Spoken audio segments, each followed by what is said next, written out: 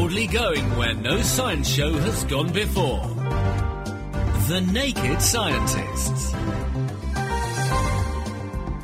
Hello and welcome to The Naked Scientists with me, Ben Valsler, and with Helen Scales. Hello. This week, we're going to find out how Margaret Thatcher's face can tell us how monkeys recognise other monkeys' faces, what sharks have in common with serial killers, why dolphins are a bit like jet fighters, and we find out what's going on in the mind of a pigeon as it finds its way home. Helen. All lots of zoology fun, but we're also looking today at new ways of putting a tiger in your tank. We'll find out how the life that lives in your pond could help us make eco-friendly biodiesel, and how new types of batteries help to power electric cars for further than ever before without running out of juice. Plus, how clever engineering will help us create a new breed of carbon-neutral electric and hybrid racing cars, which will be able to compete with the fastest internal combustion engines. It's geared up now to do 75 miles an hour top speed. That's because we're going around a fairly twisty-turny track. If we geared it to its full potential, it would be topping 300 miles an hour. That's impressive. Yes, impressive, not feasible for the racetrack, but shows that this technology can do some fairly impressive stuff. A far cry from the golf buggy image that many people do have of electric cars. We've also got our question of the week. We'll be finding out how efficient your new car must be in order for you to make a carbon saving when scrapping your old banger. So if you've got any other questions for us, please get in touch. The address is chris@thenakedscientists.com. The Naked Scientists Podcast, powered by UK Fast, the UK's best hosting provider. On the web at ukfast.net.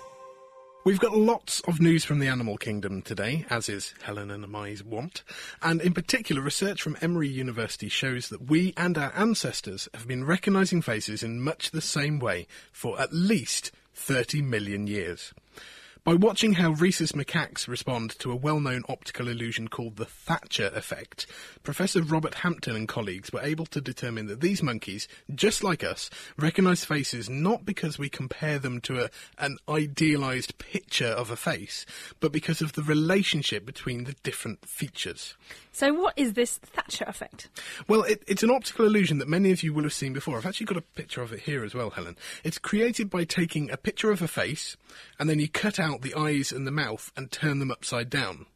OK, we've got a picture here of a chap with quite long hair, but all right. So on the top here, we've got ones where the eyes have been cut out and turned round, is that right? Yes, the top ones are the Thatcherized ones. Now, if you look at that with the whole head upside down... So his head is upside down, and that looks fine to me. It looks fairly normal. Quite reasonable, doesn't it? Yeah, that's certainly nothing wrong with that, yeah. But then if we turn it round... Oh, my God! It looks very different. That's so strange. It just looks completely different when the face is the right way up, but the eyes and the mouth are upside down. He looks very evil. It's quite grotesque, yeah. Isn't it? It's clearly not right. And it's thought that this effect works in humans because we perceive faces as a configuration rather than as an image.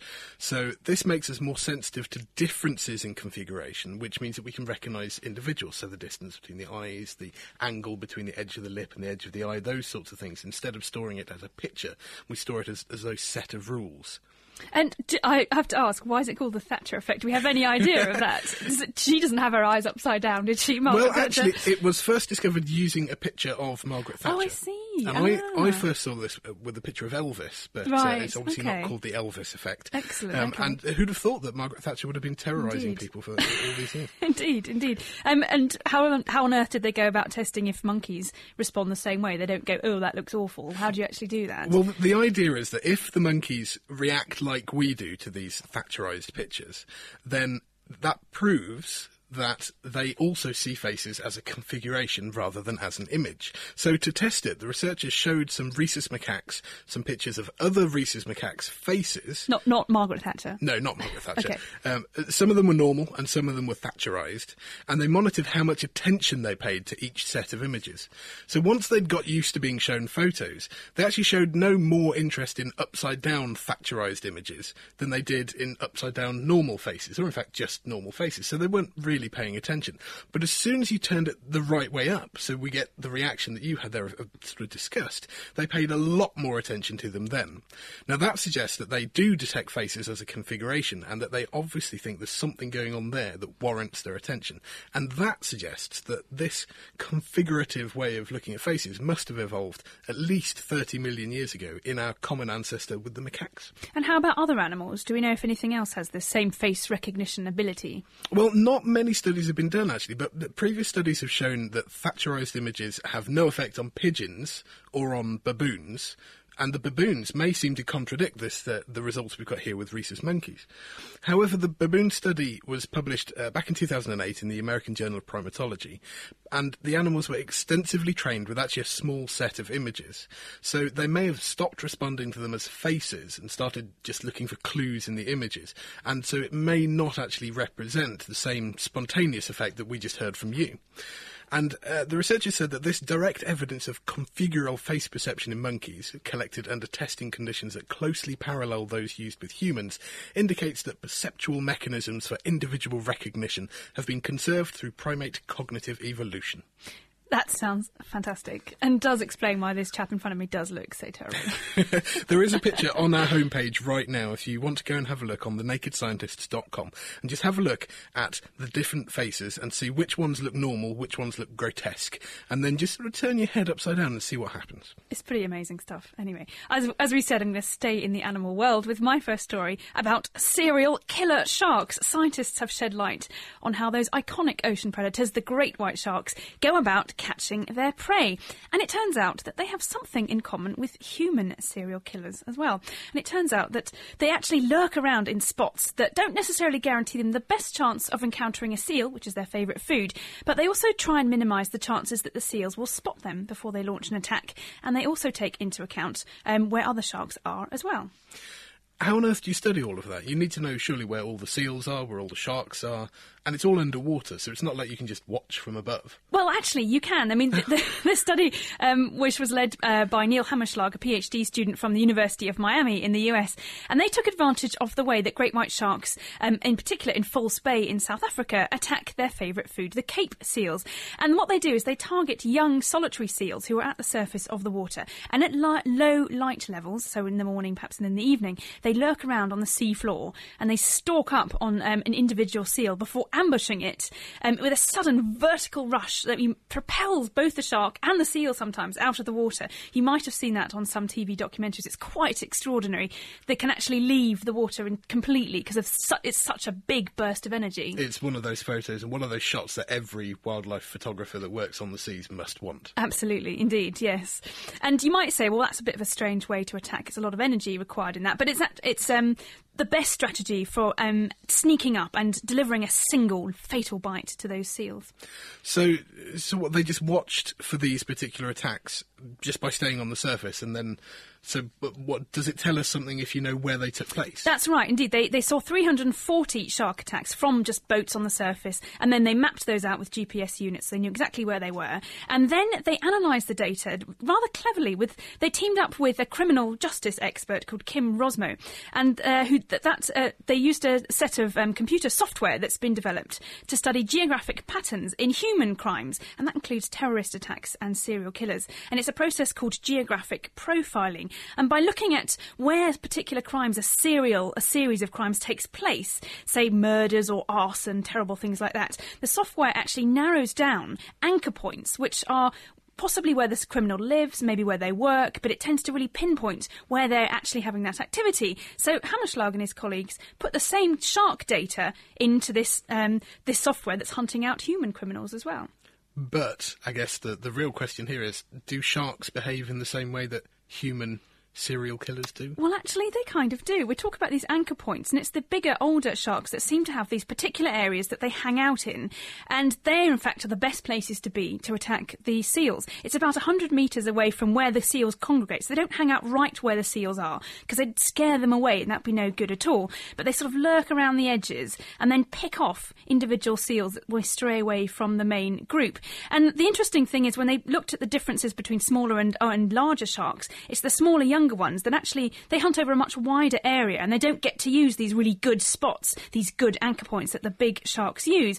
And that really hints that as they gain experience, as they get older, the sharks learn how to refine their search patterns, and also they're probably more aggressive and they can keep out the little ones from those best hunting spots. So it's really kind of helping us to unveil some of the mystery behind these incredible predators and just how they go about catching their prey.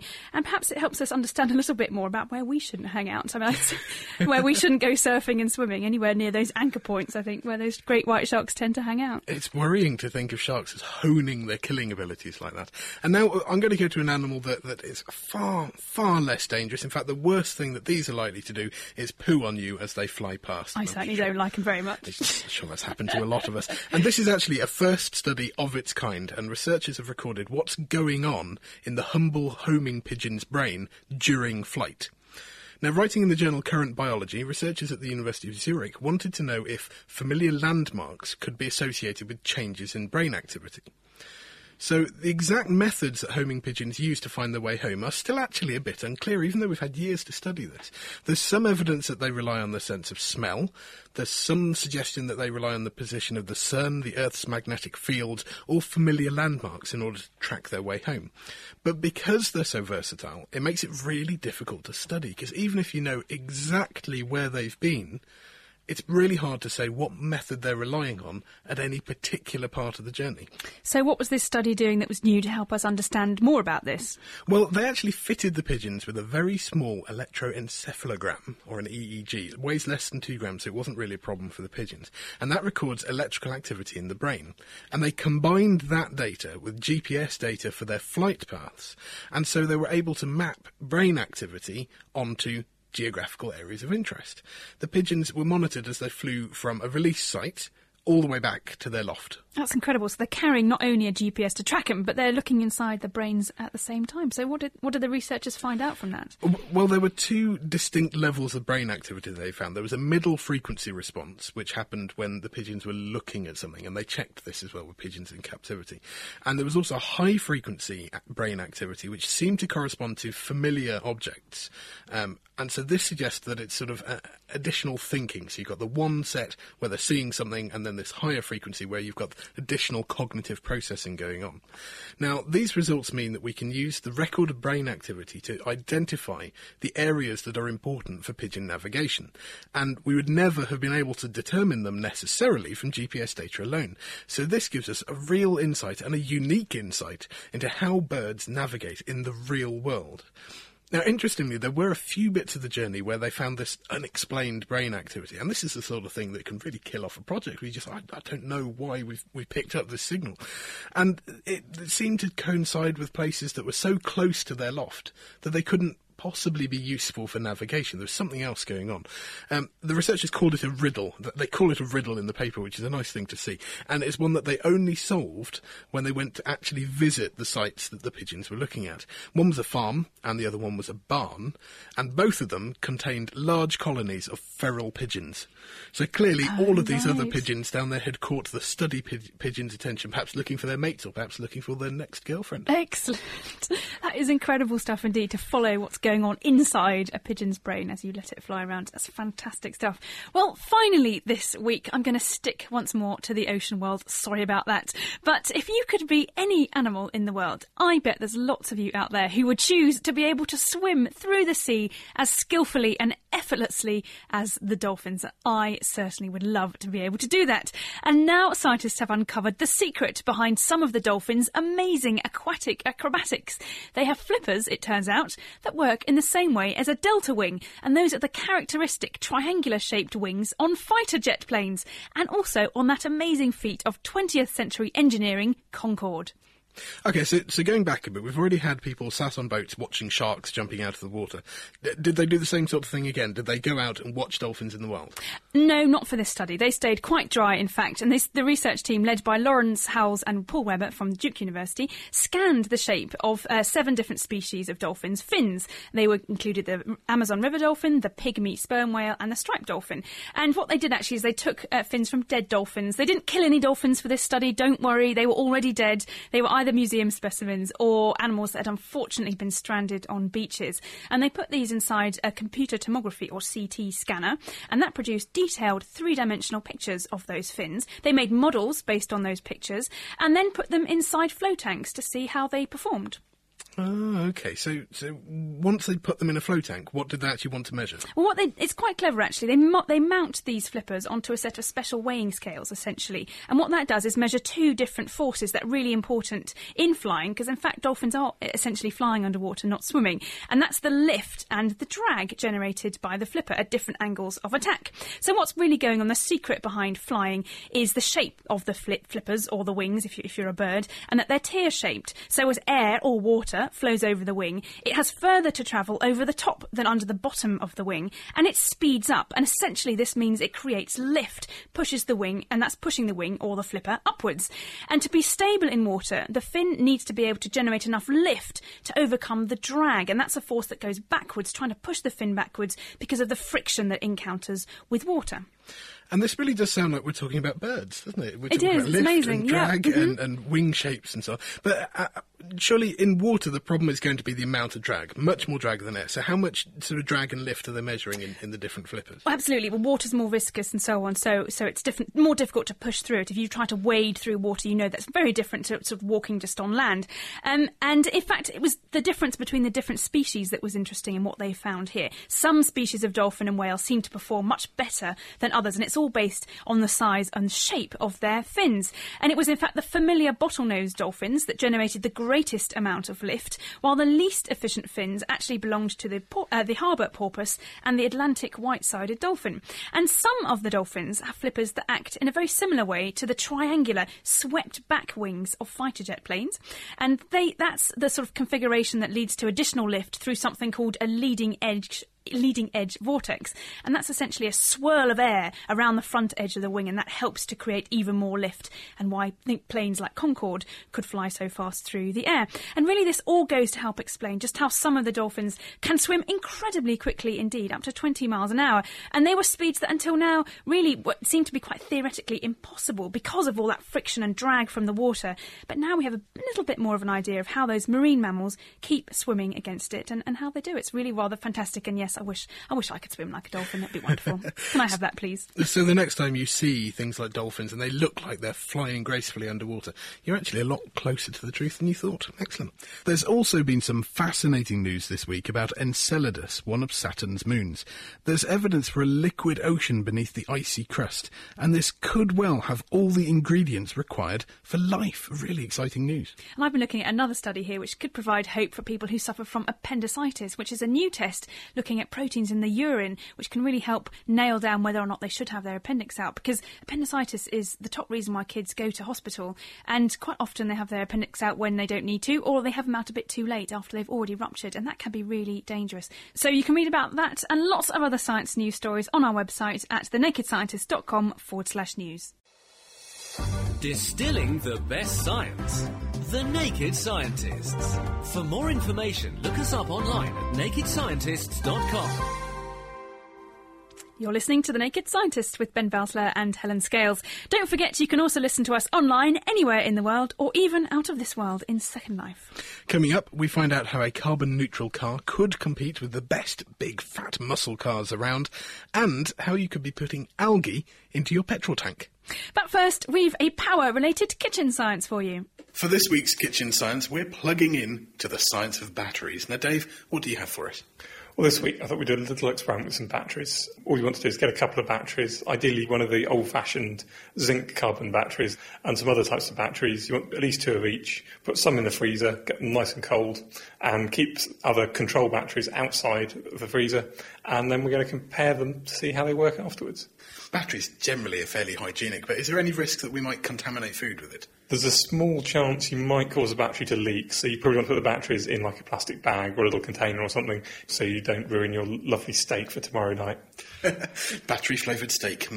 So, before we really get into this, how do batteries actually work? Well, batteries are essentially a pump for pushing electrons around a circuit. They work by releasing chemical energy and using it to push these electrons around the circuit. They work with a type of chemical reaction called a redox reaction, These are things like rusting. It's basically where one kind of molecule or atom loses some electrons, another one gains some electrons, and this releases some energy. So the chemistry inside basically just involves shuffling electrons around.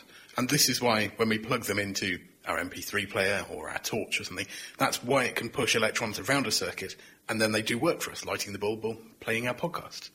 Yes, in a reaction like rusting, both halves of the reaction are happening in the same place. The iron is losing electrons and the oxygen is gaining electrons. They're right next to each other, so we can't do anything useful with that energy. But the people who design batteries are very cunning. What they do is they split this reaction into two halves.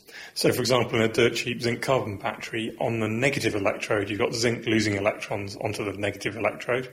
And on the other side, on the positive side, you've got ammonium ions gaining electrons to form ammonia. Now, these reactions will keep on going for a while, so the negative terminal will get more and more negative, and the positive terminal will get more and more positive, until the energy it requires to push another electron onto the negative electrode or take another one off the positive electrode is so much that it's more than the energy released by the reaction. And that would mean that if it's not energetically favourable, the reaction will stop. Yeah, that's right. And that's why when a battery isn't plugged into anything, the reaction doesn't happen. It will just sit there for, in some cases, years and years and years without anything much happening. Until, that is, you plug them into something.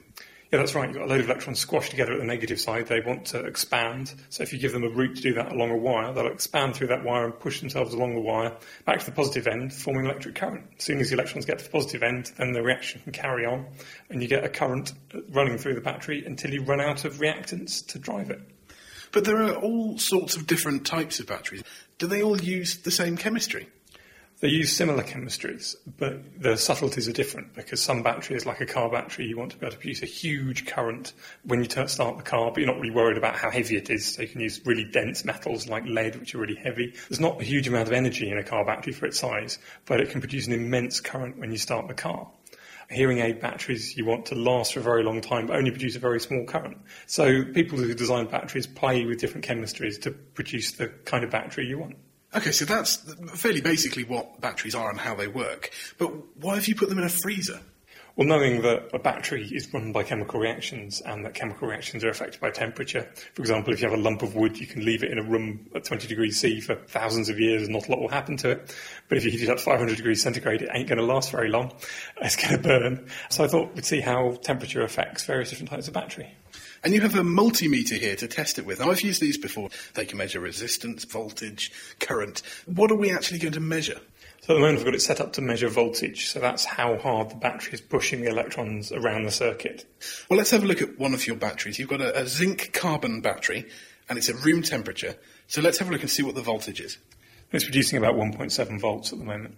It actually says on the side that it's 1.5 volts, so obviously getting a bit of extra free energy from it. But is that the voltage that we'd see if we were actually using it? It all depends on how much current you take. For example, I can plug a light bulb into this now. So we still have it attached to the multimeter. So this will now tell us the voltage it's drawing whilst at the same time lighting up a light bulb. The bulb is lit and it says 1.53 volts. So clearly we've lost some voltage. That's right. If you don't draw any current from the battery, it can keep pushing electrons onto the negative terminal away from the positive terminal for as long as it likes. It will slowly reach the maximum voltage it can produce. And the multimeter isn't pulling any current? Yeah, that's right. But as soon as you start drawing current, then the voltage you can produce is limited by how fast the battery can push electrons around. So the actual voltage it can produce is reduced. How about the frozen one? Well, we can give it a try. So this has come fresh out of a freezer. It's a very cold battery. And so now, with a frozen battery, we're reading a voltage of, it's 1.7 volts. So even though it's been frozen, it doesn't seem to be any different. But we can try it with the light bulb on again. Oh, we're seeing 0.88 volts, and the light bulb is hardly lit at all. So with no current being pulled, we're still seeing the maximum around 1.7 voltage.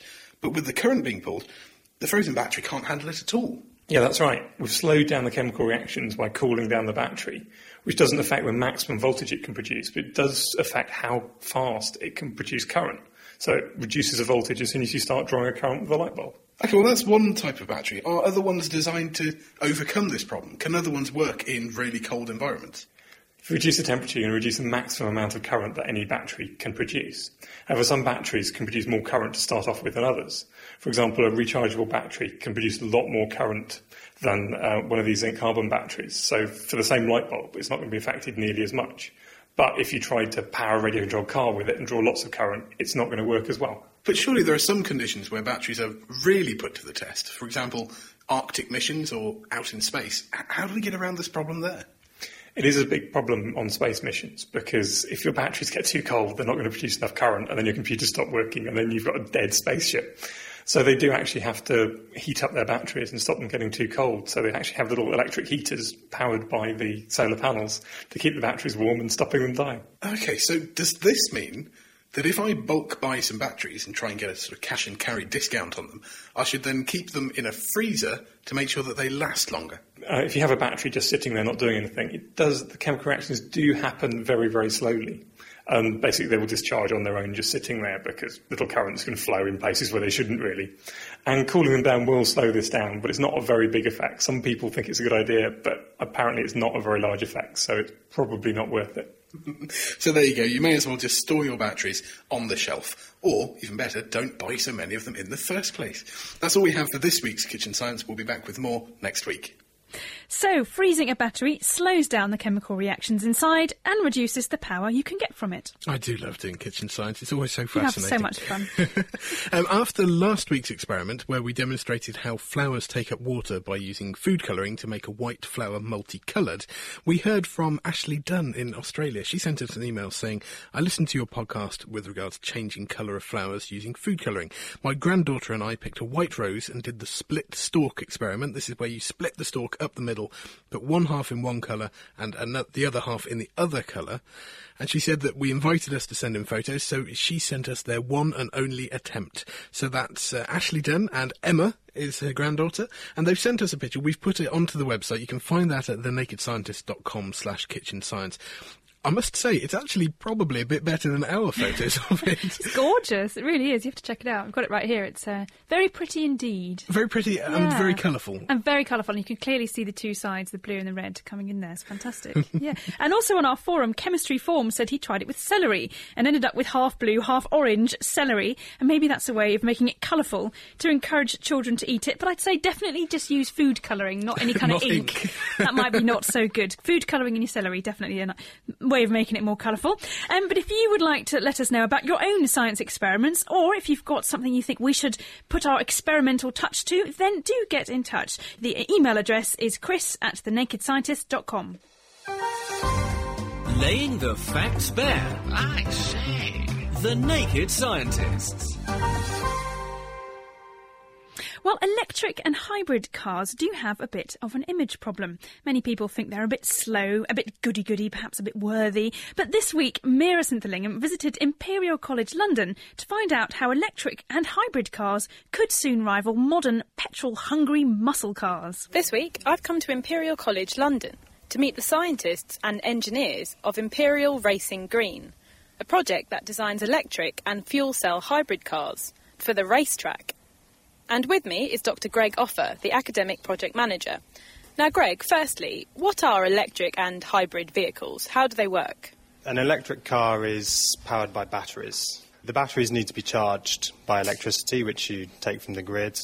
Every building in this country has a power socket, and you can charge the batteries from the power socket. The batteries then power an electric motor, which drives the wheels.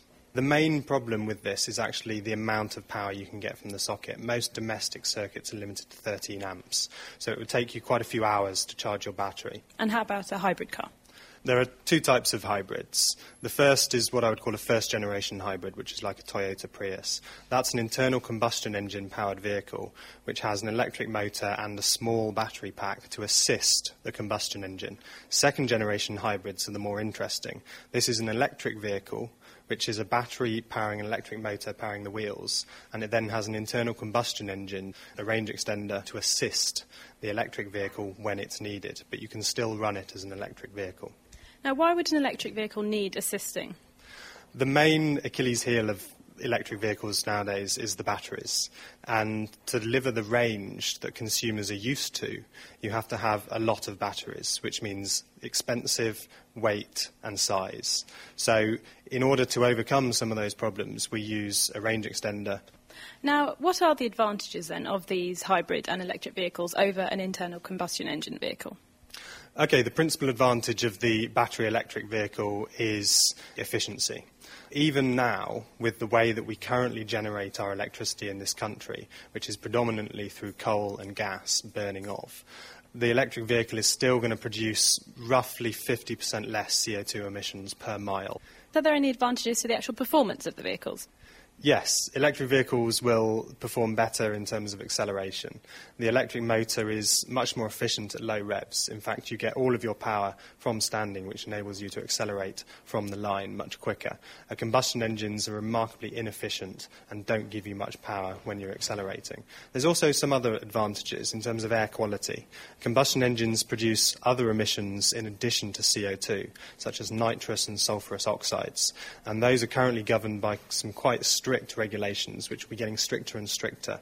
Electric vehicles don't produce any harmful emissions from the vehicle. What do you think, then, the future of these types of vehicles are? Are we likely to see electric vehicles being used by everyone soon? Pretty much every new car on the road within 10 years, I predict, will be electric in some form or another. And by 2030, they'll all be plug-in hybrids. And then once we get to 2030, we've probably met our emissions reduction targets. We need to reduce CO2 emissions by about 50% by 2030. We can do that with plug-in hybrids. The question is now it's about scaling up. It's about mass production. And it actually requires a lot of people. So training engineers is crucial. And this is what Racing Green is all about. We train over 100 engineers a year in electric and hybrid vehicle technologies. They can then go and work in these industries and actually become the engineers who help us build the future. Dr. Greg Offer, the academic project manager here at Racing Green. Now, he mentioned that they're training up the engineers of the future, and I have one of these engineers with me now, and that's Aaron Kankuwala, who's the chief powertrain engineer for Racing Green. So tell me what you're doing with Racing Green, because you're actually adapting this electric vehicle technology and hybrid technology to make race cars. Yes, very much so. Part of the stigma about green cars at the moment is that they're not very sexy, not very quick. So what we're doing is taking this technology and putting it on the racetrack. We're actually standing next to our current vehicle here, which is the third we've built, the previous two being go-kart-sized vehicles, and now this is a four-wheel open racer. It's about 1.5 meters wide by 3.5 long, fairly sizable, which will enter into the Formula Student Championships in July. Formula Student's been around for a long time, competition run by the Institute of Mechanical Engineers. It's predominantly IC engine cars, showcasing student skills in building these types of vehicles. For the last 2 years, though, they've allowed entries in a low-carbon class, and that's what we'll be entering into with our zero-carbon vehicle. What have you had to do to this to adapt general electric vehicle and hybrid technology to make it into a race car? Well, one of the biggest problems we had was weight. Race cars need to be very light, so they handle well and are very nippy around the track.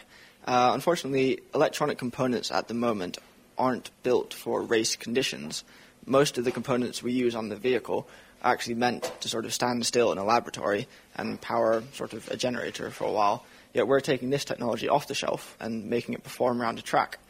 And so we've tried to select the most lightweight components we can, giving us the best power-to-weight ratio on the vehicle. So what are the advantages of using an electric vehicle over an internal combustion vehicle on a racetrack? Electric motors actually have a distinct advantage over IC engine cars because they can produce their full torque from zero revs. Another advantage is the ability to use regenerative braking.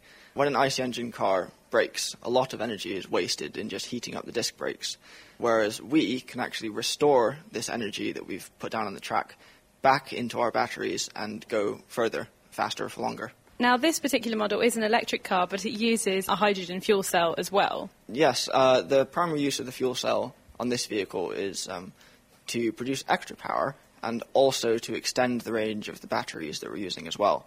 With the fuel cell running throughout the whole race, we can actually go about a third more distance, which means we can go a third faster. Very useful and a very neat solution to overcoming the range problems that come with batteries in electric vehicles at the moment. So have you had a go? Have you had a test? How fast does it go? It's geared up now to do 75 miles an hour top speed. That's because we're going around a fairly twisty, turny track. If we geared it to its full potential, it would be topping 300 miles an hour. That's impressive. Yes, impressive. Not feasible for the racetrack, but shows that this technology can do some fairly impressive stuff.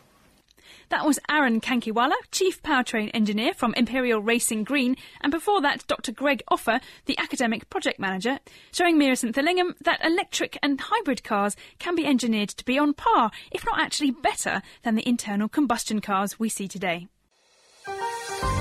Reacting to the world's best science. The Naked Scientists. You are listening to The Naked Scientist with Ben Valsler and Helen Scales. So far we've heard that electric cars have a great deal of potential, but they're held back by the weight, capacity and the expense of their batteries.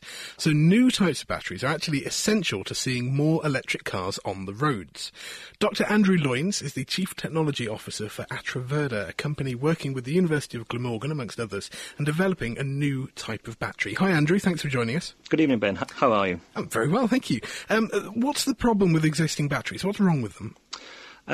One of the problems with batteries generally is that it's always some kind of trade-off, either between the operating performance of those batteries and their actual cost. Another issue, of course, is obviously safety. So the more power that you try and condense in a smaller space, then although it will give you more energy, it has the potential, if it isn't controlled properly, to cause issues in terms of safety. I think we saw this a few years ago with a batch of laptop batteries which spontaneously combusted. Indeed, and obviously the lithium battery industry is working extremely hard to get those issues out in the open and to understand the types of processes that they are having to go through in order to build the batteries safely. And you're developing what is essentially a new type of battery. What's the difference with your battery compared to the ones we've heard about already? Our battery is an advanced battery based on lead-acid chemistry. So lead-acid is basically safe, it is proven, it's been around for over 100 years, and it is almost 100% recyclable. So for every spent battery, you actually create a new battery out of it. What Atraverda is trying to do is to overcome the issue that people have with lead-acid batteries in that they tend to be bulky and heavy. So what we've done is create what's known as a bipolar battery. And that basically means that we get rid of all the inert heavy lead parts within the battery and put in our proprietary conductive ceramic, which acts as what's known as a bipole. So what happens there is you have the negative active mass and the positive active mass of the battery on the same plate. So it's a far more efficient system. So it can be much more compact. Lead-acid batteries are what we use in cars at the moment, aren't they? And they are heavy. They're big, chunky things. Well, absolutely. And as you were talking earlier, what you do have there, however, is a tremendous amount of power, and that's down to the number of lead grids that you have in there, creating a very high surface area. So that's what creates that power that you need in order to crank an engine. And so what's the difference really between these mono and bipolar batteries? Can you get the same power from them? You certainly can, because you have a much shorter current path.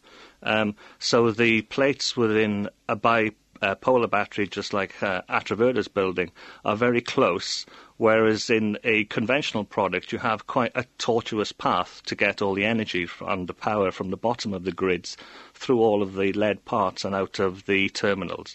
So the potential is certainly there to give you a higher power product. So essentially you can get a great deal more power and a great deal more capacity for the same volume. Yes, and the principal reason for that is that you're taking a lot of the heavy lead parts out, and therefore you are actually filling the space with more active parts rather than inactive parts, simply.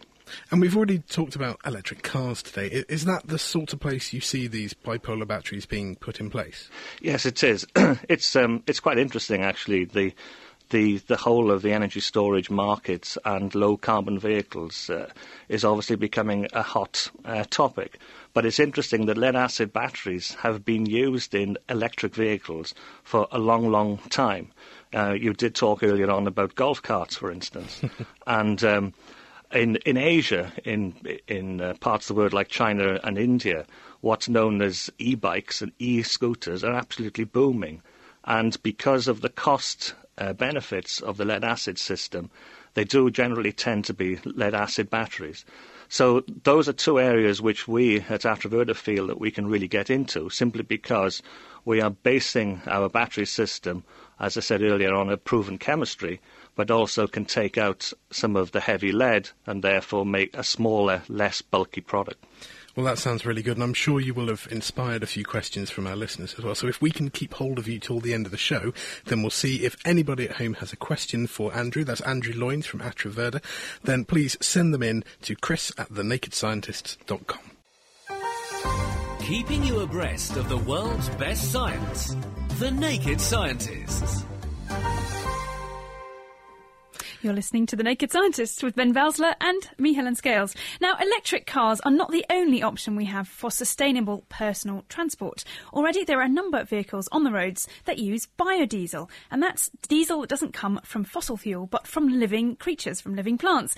Now, Anna Stevenson is a PhD student at the University of Cambridge, and she's looking at alternative ways to meet the demand for biodiesel. So, Anna, hello, thanks for coming into the studio. That's okay. And first of all, could you tell us what are biofuels and why do we need them?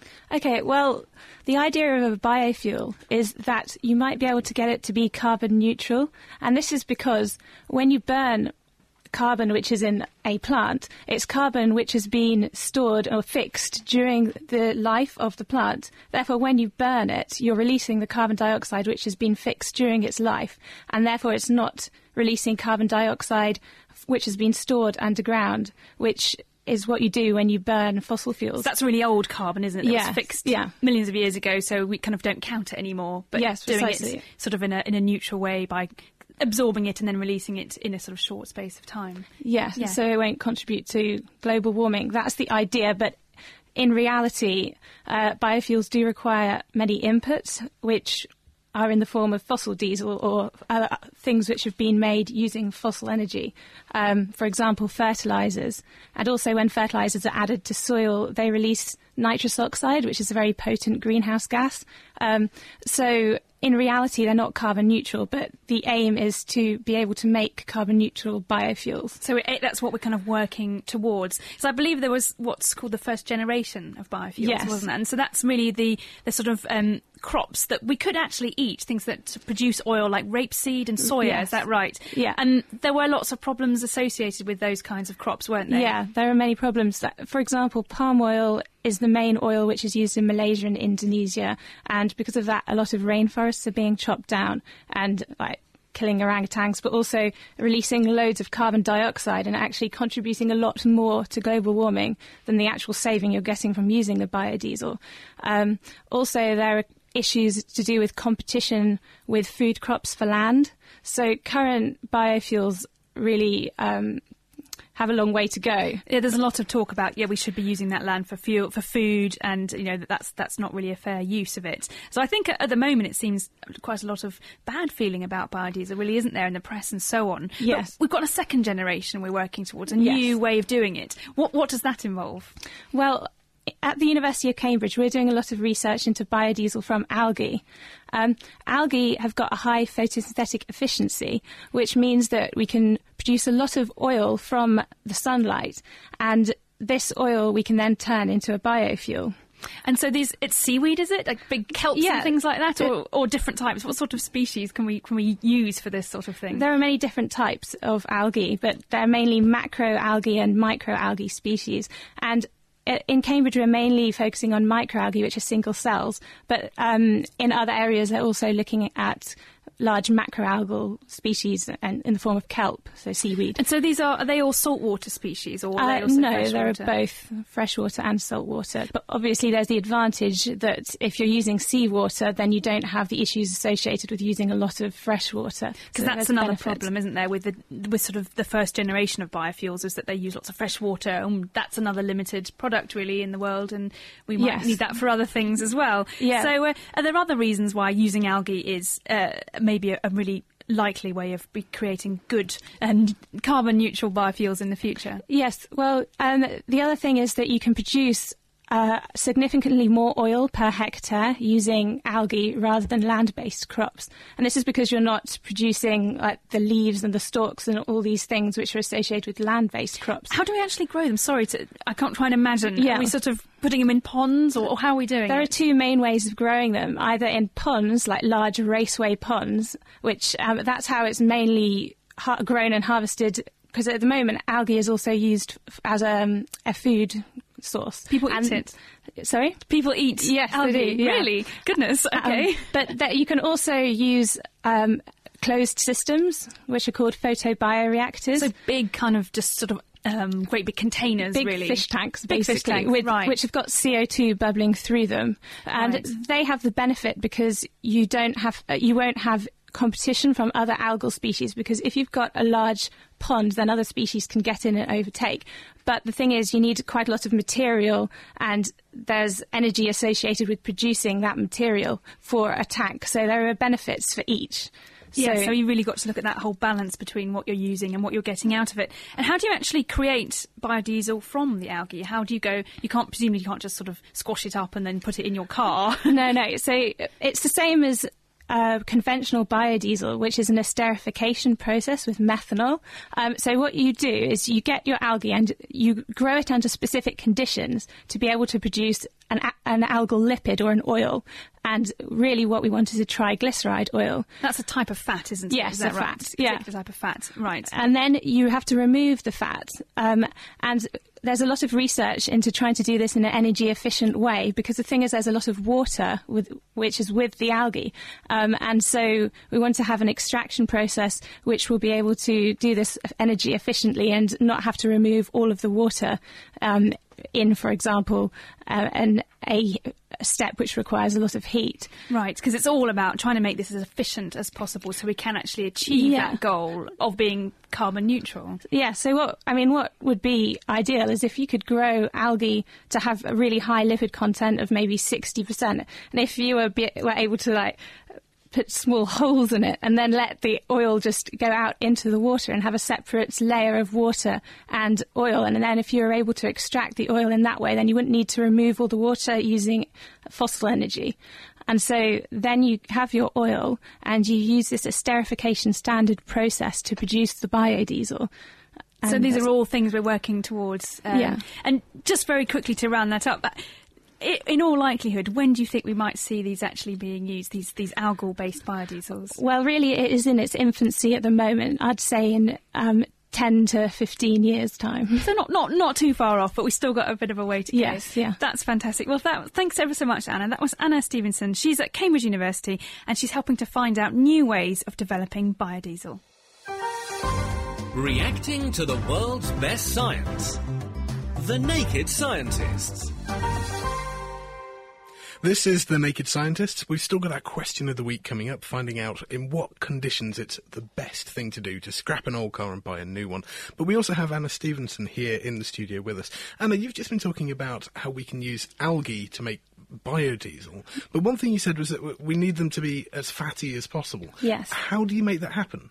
Well, there are many different species of algae available to us, just naturally occurring species. And there are many species which are fast growing and many species which produce lipids. And there's a lot of research into finding the ideal species, which is both quick at growing and also will produce a lot of fat. So that's the research which is going on at the moment. There is the potential for genetically modifying different species as well, but obviously that has issues associated with it. But it does seem that if you can find the gene that says, I make lipid and express it as much as possible in whatever species of algae you've chosen, then you should be able to make something that's really efficient and really could make an awful lot of biodiesel in a very small space for relatively little cost. Yes, that's the plan. Wonderful. Well, in fact, there are buses in Cambridge that run on biodiesel. I know that. Yes, much. there are. Yes, indeed. And I know that where I used to live in Aberystwyth, when I was a student at the University of Wales, Aberystwyth, there was at least one van that was clearly running on homemade biodiesel, because as it went past, it smelt very strongly of fish and chips. Fish and chips. Yes, you do hear about sort of people going to the fish and chip shop and asking for old used oil and putting that into their cars, which works on a small scale, but obviously we can't do that everywhere everywhere. Otherwise, all we'd ever eat was fish and chips, I think, wouldn't it? And we did report on The Naked Scientist a little while ago about using oils extracted from coffee to do the same thing, so that would actually smell really nice. Oh, I'd just be wanting to drink coffee all the time, like walking past coffee shops and just feeling the need for coffee. That would be terrible. And would the algal biodiesel smell of ponds, perhaps? Smell of nice fresh water and sunny days? No, I don't think so, because once you've extracted the oil, then it won't have any of the algal remnants left, apart from the oil. That's a great shame, although I'm not actually sure what algae smells like, so it might not be that bad after all. Absolutely. Well, now it's time for our question of the week with Diana O'Carroll. This week, we're cashing in on cars. Hi, this is Steve from Crowborough. My question is, with the budget introducing the £2,000 subsidy to scrap old cars, I'm trying to figure out how much energy and carbon goes into the manufacture of a new car.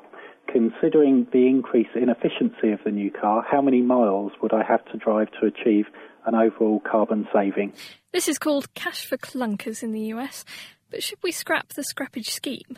I'm Pablo Pastor, and I'm Vice President of Greenhouse Gas Management at Climate Check and also a columnist at treehugger.com. So unfortunately, there is no easy answer. It really depends from vehicle to vehicle, not only the vehicle that you're currently driving that you would be replacing, but also the vehicle that you would be replacing it with. The U.S. government came out with a model for figuring out the energy used to make a vehicle called GREET, G-R-E-E-T, and basically it tells you how many BTUs it takes to build a car. The manufacturing of the average car is roughly equivalent to 880 gallons of gasoline in terms of the energy that's used. If a new car will save at least this much gas, it definitely makes sense to get rid of the old car. If we assume that your old car has around 100,000 miles left on it, with good maintenance, your new car would need to be at least 6 miles per gallon better to make up for the emissions from manufacturing. That means that if your old car gets less than 24 miles per gallon, it makes environmental sense to get a new car that gets 30 miles per gallon or better. Not only can you feel better about your environmental impact, but you also get a £2,000 discount on your new car. So as long as you plan to put at least 100,000 miles on the clock and your new car can do 6 miles per gallon better than the old one, there will be an overall carbon saving. So obviously, if you only drive to the supermarket on weekends and plan to change your car every 4 years, it's probably not going to be worth cashing in your old car for the environment. Well, next week we'll be finding out how much energy is used in your sleep. Hi, my name's Garvey from London, and I would like to know, why don't we sneeze when we're asleep? So can you help us to solve our next question of the week?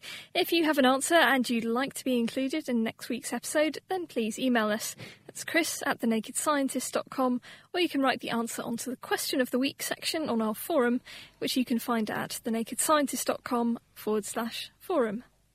We also heard from Make It Lady on our forum, who said a new car has an average of 6.7 tonnes of embodied carbon, and it would take you just over a year of driving to have emitted just that much.